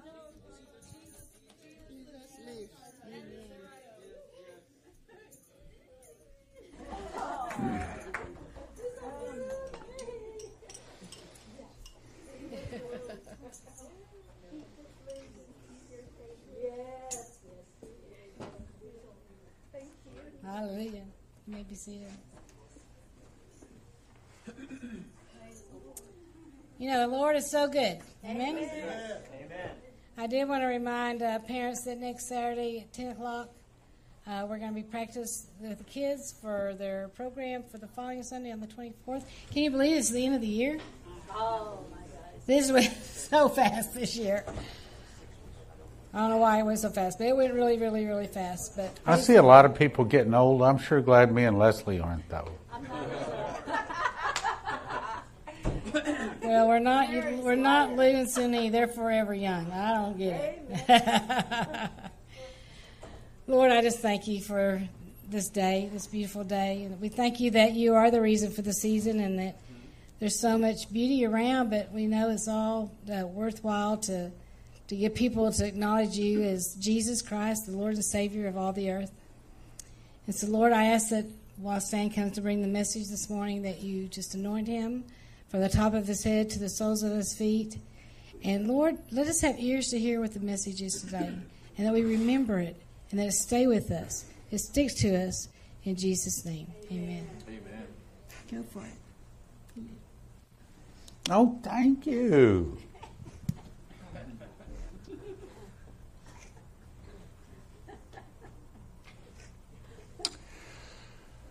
Worthy is the Lamb. Worthy, worthy, worthy is the Lamb to take the book and to open the seals thereof. Because you were slain, has redeemed us to God by thy blood out of every kindred, tongue, people, and nation, and has made us under God kings and priests, and we shall reign on the earth. Lord, we look forward to seeing you at the marriage supper of the Lamb. When they bring you before the Ancient of Days, as Daniel chapter 7 says, and you are given dominion, glory, and a kingdom, for your dominion is an everlasting dominion, and your kingdom is that which shall not be destroyed, that all people, nations, and languages shall serve and obey you. We look forward to seeing you change from the Lamb of God to become the Lion of the tribe of Judah, from the Prince of the kings of the earth to become the King of kings and Lord of lords. We look forward to seeing you. Help us to be ready in that moment so that you would take us to the marriage supper of the Lamb. And Lord, we thank you for your finished work on the cross. This is the time of the year that the world celebrates your birth, your coming into the earth. And so, Lord, today let's talk about it. Fill my mouth and my heart with your words to supernaturally understand things that we could not otherwise understand. In Jesus' name, amen. So, things I'm about to say are not written directly in the Word. You've got to kind of put things together to see it. But before, there was the Father, the Son, and the Holy Ghost. The I Am, the Light of Life, the Ancient of Days, His Son Jesus, and the Holy Spirit. And the Lord made all of the angels. Apparently the angels were made before the earth was ever started. And among those, of course, Michael, Gabriel, all the rest of the angels. But there was one angel that was the praise and worship leader. And his body somehow was actually kind of like a one-man band. And the Bible describes this one angel as having the ability to go in unto the light of life, the Father, which I kind of picture as an enfolding fire. That's the best way to try to describe the Father. So he would go in and he would gather that light, and then he would come out, and he was the praise and worship leader. His body was literally a band, kind of a one-man band. You've seen these guys that, they do this and they're banging a drum and they got a little pipe or a harmonica up here and they're playing. They've got several instruments, 5 or 6. Well, that was kind of this angel. And this angel saw the praise and the worship that the Father was getting. He was bringing the light. He was not the light. He was the bringer of the light. He brought the light from the Father and out, and then all of the angels praised the Lord. And iniquity was found in him. His name was Lucifer. He's called the light bearer. Iniquity is found in him. And the Bible says that his tail drew a third part of the stars and did cast them to the earth. Now, all of these years, when I read that, I pictured this as a tail. And it may well be. And I looked up the word, and the tale is referring to a tale. But I thought, or is it also a tale as in a lie, as in a story? So Lucifer, before all the angels, and all the angels had been going to him to get the light of the Father and to praise the Father, he helped them to praise the Lord. But now he came forward with a tale, a big fat lie that basically was saying everything that God put forth, which is love, joy, peace, long-suffering, gentleness, goodness, faith, meekness, and temperance, perfection, holiness. He said everything that the Father put forth was a lie, was exactly opposite, was exactly wrong. Whatever that story, whatever that tale was that he put forth was obviously pretty convincing, because a third of the angels accepted it. A third of the angels fell. And when they fell, they lost a lot. They lost the glow from the glory of God, the glory of God. Their bodies started changing. Instead of being this beautiful angel, the bodies became horrendous, ugly-looking frogs and all sorts of things. But it was too late. They had no redemption. They had no way to get back. And then, I think, the Bible doesn't say this directly, but the way it had to happen is the Father went to the Son and said, would you like to have a bride? Would you like to have another people that will serve and obey you? My guess is that Jesus said something along the lines of, yeah, that sounds good to me. And then the next words out of the Father's mouth was, but. There's a couple of things. Now I'm going to have to show you. If I make this new race, if I make this new human race, if I make them, they're going to fall. Let me show you. I'm going to put them in a garden. There's only one thing they can't do. But that one thing they will do. So before you say yes to this, I want you to understand that you're going to have to die.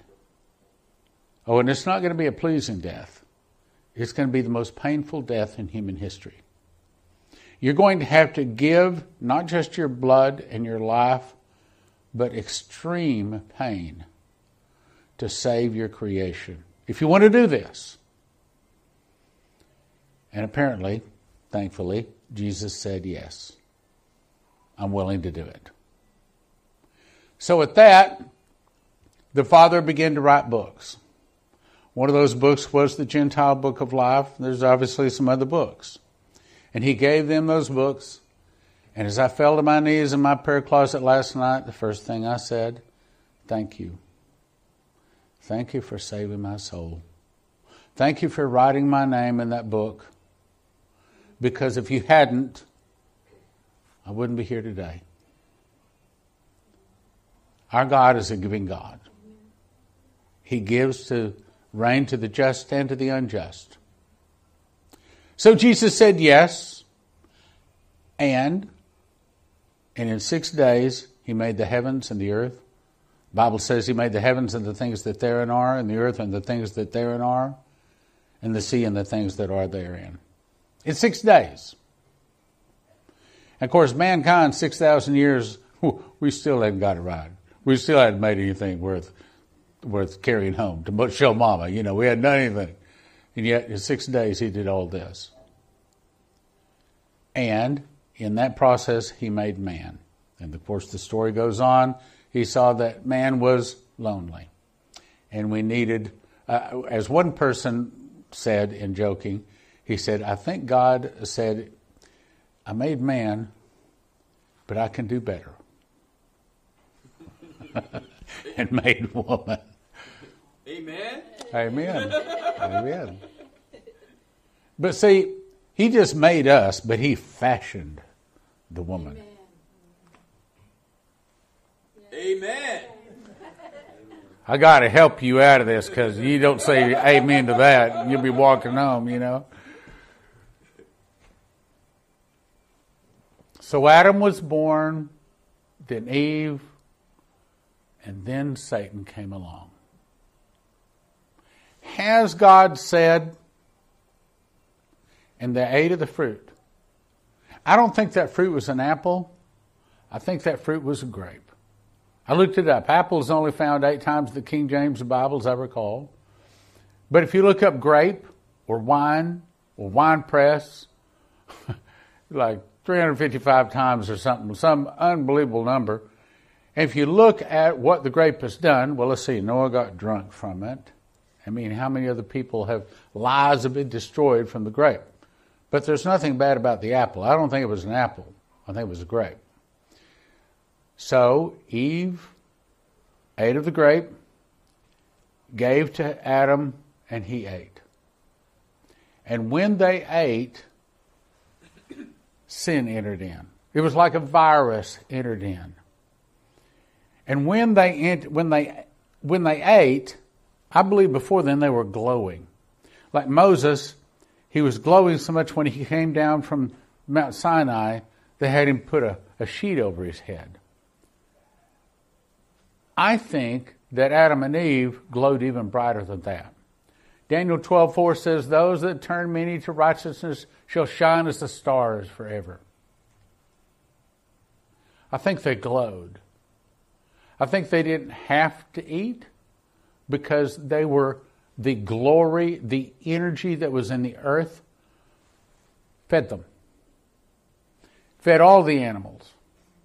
And in those days, experts say that the land mass, the Bible says the land mass was gathered into one mass. But then in the days of Peleg, that land mass began to separate. If you go down here and you look at that map, you can okay, so here's Russia and here's Greenland, here's North and South America, and you can squeeze them together and they just kind of fit into one landmass. Experts believe that the earth used to be much smaller. The magnetism was much higher because Adam and Eve were designed to live forever. But they ate of the fruit. And when that fruit went in and sin went in, the glow went away. And that's the reason they saw each other, that they were naked. Because before then there was such a glow, they probably just looked like this bright glowing light. But then sin entered in. When that happened, Jesus had to die. But God is eternal. Isaiah 45:10 says, "Only God knows the end from the beginning." So he already knew we would be right here, right now. I mean, that's hard to understand. He already knew the end from the beginning. He already knew everything. So now Adam and Eve ate of the fruit, and all sorts of sin and death entered into the world. But then the Bible says that God sent forth his Son in the fullness of time. If you've been around God, and I could tell you some specific incidents, and I don't want to tell you those incidents because they're embarrassing. Because there are times where Stan stepped off the chalk line. That's the reason I was talking about earlier. He don't talk, at least wise to me, he don't talk no kind of stuff. He slaps me around pretty hard. Those I love, I rebuke and chasten. And the closer we get, I find the harder the slap is. And believe me, he can slap really hard. One time I heard Brandon say, "Oh, I respect him." I thought, I don't respect him. I'm downright scared to death.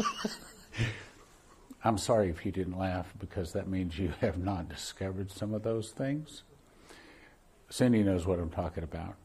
Lou knows what I'm talking about, but maybe some of the others. But he can be real harsh. So, in the fullness of time, God sent forth his Son. He had already prophesied through the prophets he's going to be born in Bethlehem. What are the chances he would be born in Bethlehem? That's pretty remote. Out of all of the cities on the earth, Bethlehem. But not only that, where he was born was very important. Because, yes, they were full in the inn. Now that's what Joseph and Mary saw. The inn was full. But God said, no, you have to be born in a specific place. Why couldn't Jesus be born in a hospital? Why couldn't Jesus be born in an inn? He had to be born in a specific place. The very specific place where they birthed the lambs that were prepared for temple sacrifice. Why? Because if they're going to sacrifice, they have to be perfect. They have to be without blemish. So when it says he was born in a manger, yeah, he was. He was born in the place where sacrificial lambs are born that would be sacrificed in the temple. So the very place Jesus was born he was born to be a sacrifice. He was born to be the Lamb of God. And that's the reason the Bible says he was wrapped in swaddling clothes. I remember as a child I thought, swaddling clothes? What are swaddling clothes? Well, it's basically long strips of cloth. When the lamb is born, if the lamb had sharp hoofs and scratched itself, or if the lamb were to roll over in maybe some wooden trough that they put the lamb in and scratch it in any way, it disqualifies it. So they have to keep the lamb perfect. So what they did with the lamb, they did the same thing with Jesus, because he was a sacrificial lamb. So they took long strips of cloth and they wrapped it around him so that he was kind of like a mummy. He couldn't move, couldn't scratch himself. So he remained perfect. What are the chances that any one person would be born in Bethlehem, where the prophet said he would be born, that he would be born in exactly the place where the sacrificial lambs are born? What are the chances? Chances are pretty slim. And then, when he's born as a confirmation, the Bible says that there were angels sent, and the angels marked the place. If you talk to people that are astronomers, I didn't say astrologers. Astrologers is worshiping the stars. Astronomy, God, Bible says that God threw the stars into place with his finger and numbered them. He called every one of them by name.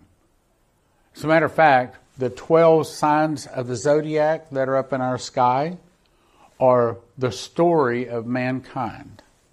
And not only that, but we had another fellow come in and speak, and underneath the waters is also the story of mankind, and God wrote his name in Jerusalem. When we are able to look back on these 6,000 years and we see all of the hand of God, we're going to be so shocked to see he was in charge of everything. Amen.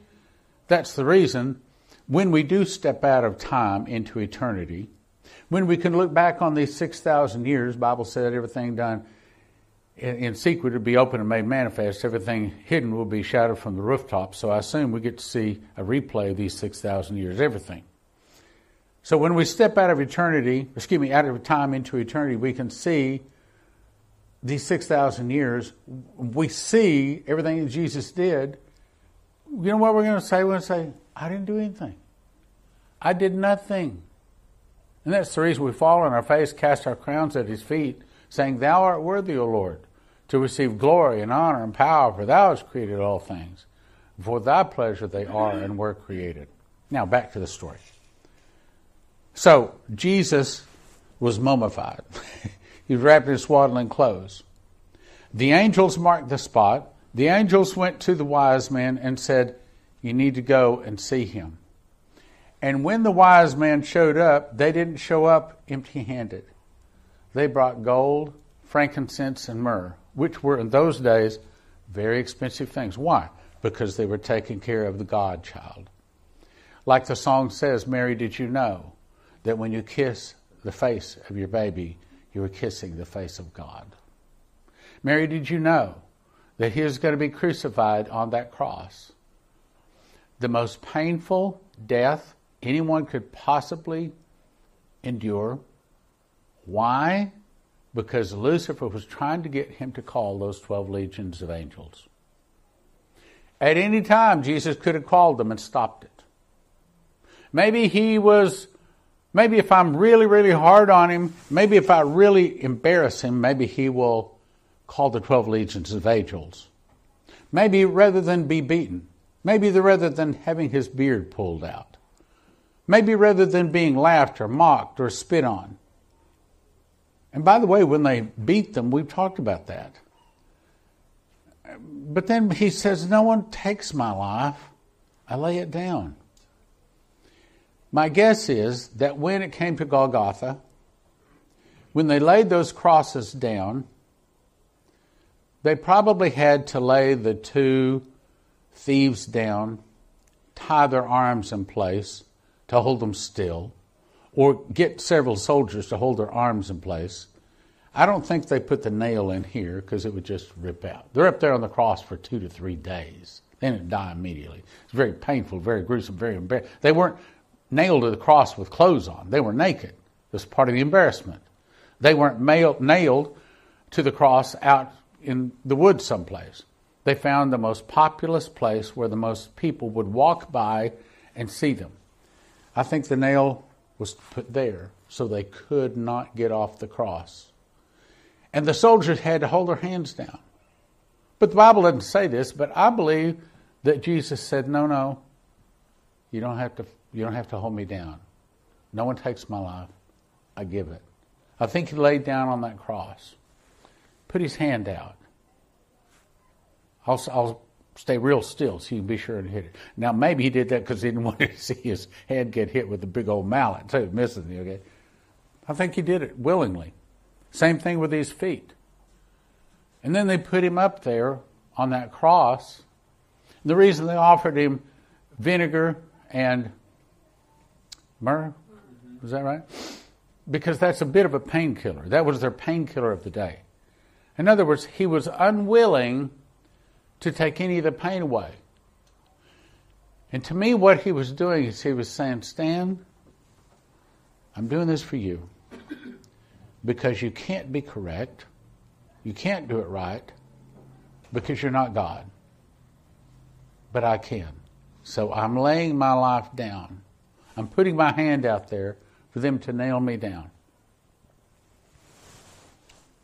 This weekend, well, actually next weekend is really the week that people celebrate the birth of Christ. And I'm glad they do. I don't think that was really his birthday. Perhaps Leslie says it was the time of his conception. That may be true. But the point is, it's the day that people around the world that are going to, if they're going to celebrate the birth of Jesus, they do. So Jesus came forth in a specific time, in a specific way.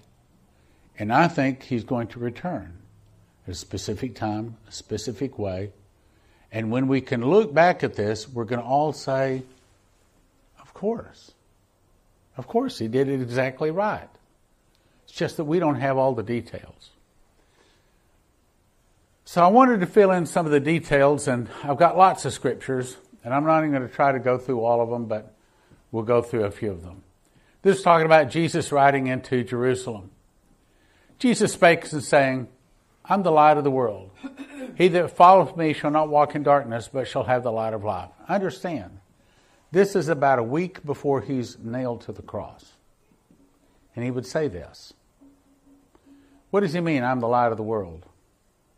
Because in the millennium, when the sun has been out for 3 days, when he returns, literally, he is the light. All the world. The Bible says the sun, the moon, and the stars, they're all dissolved because there is no competition to his light. When the New Jerusalem comes down in heaven, he's at the top of it. He literally is the light of the world. And it's a light that we cannot understand. It's a light, I think it's the hidden manna. That's the reason when we're in our light bodies in eternity, we don't have to eat because he is our source of energy. He is our food. He is our everything. He's the light of the world. Then Jesus said to those Jews which believed on him, if you continue in my word, then you're my disciples indeed. You shall know the truth, and the truth shall make you free. Leslie keeps saying make, and it's heavy on the word makes you free. Not let you be free, it makes you free when you accept him. They answered and said unto Abraham is our father. Jesus said to them, if you were Abraham's children, you would do the works of Abraham. But now you seek to kill me, a man that had told you the truth. Like Leslie says, by the way, I agree, we've talked about this. We thought, oh, wow, we can build a church. No problem building a church. All we got to do is just get up and keep bringing the gospel to people, bringing the Bible, bringing the truth to them.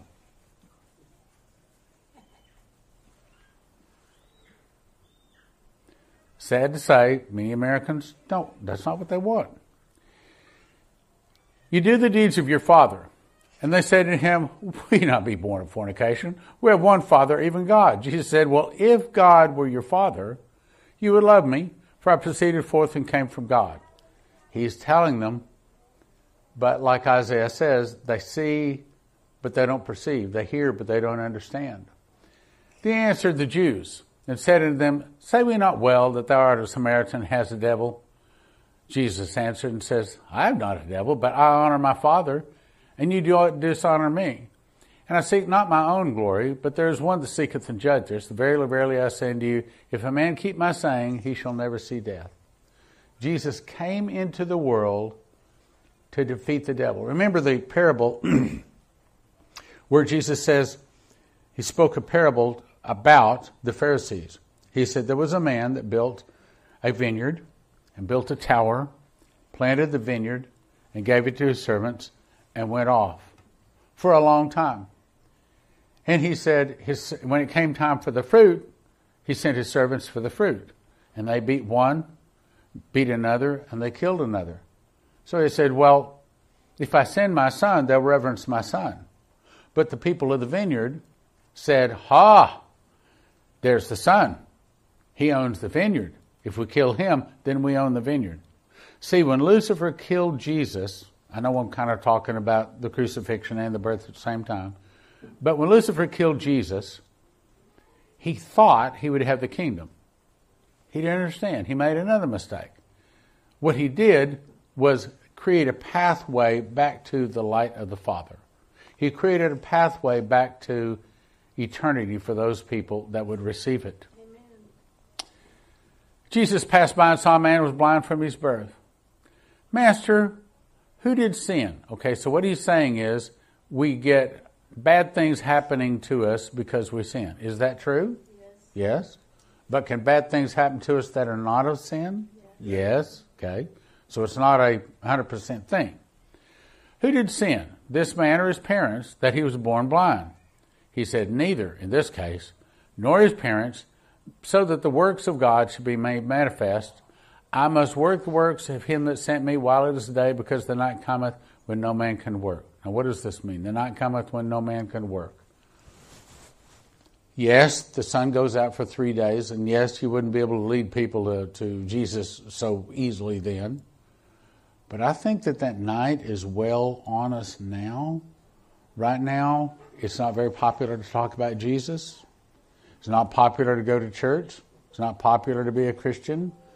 And it's difficult to lead someone to the Lord right now. So we're sort of in that time right now, aren't we? As long as I'm in the world, I am the light of the world. Now let's go back to the birth. So the angels come. He's wrapped in swaddling. The shepherds or the wise men bring the gifts. But then they say, wait a minute, where is this Jesus, King of the Jews? Where is he? We saw his star. We want to come and worship him. And they ask Herod, the king, very evil king. Well, I'm glad we don't have any of those today.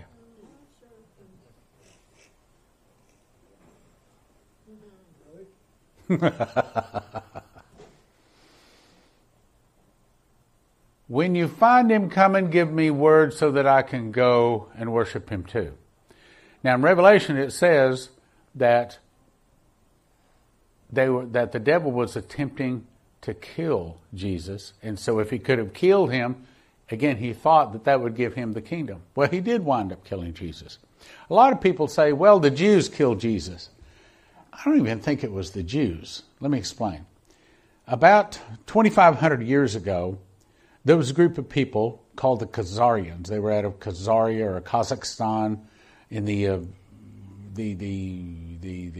what is that? Ukraine area, and up in that area. Kazakhstan, a lot of people called them a Khazarian mafia. And they were so evil that the nations round about them went to them and said, look, you've got to find a God, because we can't put up with this evil anymore. You choose. You want to be Muslim, you want to be Jewish, what God do you want, but you have to serve a God. And so they said, okay, we'll choose to serve the God of Israel. We'll serve Judah. And so they decided they were going to be Jewish. So they went to the real Jews and said, can we have your daughters? Can we intermarry? And Jews said, absolutely not. The Bible forbids that in several different ways. That's what they said in those days. So they just started changing their names to Jewish names. They called themselves Jews. They started acting like Jews. They started dressing like Jews. Some of them even moved to Israel. So, in my opinion, they were probably Moloch and Baal worshippers. So, the people that really crucified Jesus were probably not necessarily the sons of Abraham. Maybe they were, I don't know. But they were probably really Moloch worshippers like Dagon and remember Gideon? That whole thing there? Gideon cleaned house. And also Jehu cleaned house and removed all these evil people from Israel. So they crucified Jesus. He was sent to be the Lamb of God. He was sent to die on the earth so that we could have eternal life. I've got more scriptures, but I don't want to necessarily get into that because I really want to focus on the birth of Jesus today. So Jesus, from before time, I think that's the way to say it, from before time, had an agreement with the Father that he would die and rise again, and his blood was wash us clean. As I said when I was in Honduras, I said, so for 2,000 years, the Father has offered the world a gift, a free gift. Doesn't hurt anything, doesn't cost anything, doesn't make your teeth fall out if you do this. All you have to do is ask Jesus to come into your heart and forgive you of your sins. And you can have a new start, a new lease on life. So for 2,000 years, he's offered this gift to the world. And sad to say, at this time, most people in the world have not accepted the gift. So the Father has said, okay, you don't want my free gift, the gift of my blood son, or my son's blood, so you can have eternal life. You don't want my free gift? You want the devil? Okay, fine, I'll give you my devil. Or give you the devil. And so for the last 3.5 years of the tribulation, the devil rules, and it's going to be hell on earth. But because Jesus came into the world, he didn't have to, but because he came into the world, we can have our sins forgiven. Lord, we do thank you.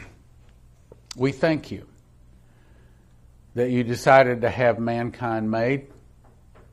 And you thank you, Lord Jesus, for coming and laying your life down so that we could have eternity, so we could have life with you, so we can have a new body wherein dwelleth righteousness. We thank you, Lord. And right now, Lord, we ask that you be our God, that you would forgive our sins. Forgive our sins. In Jesus' name, amen.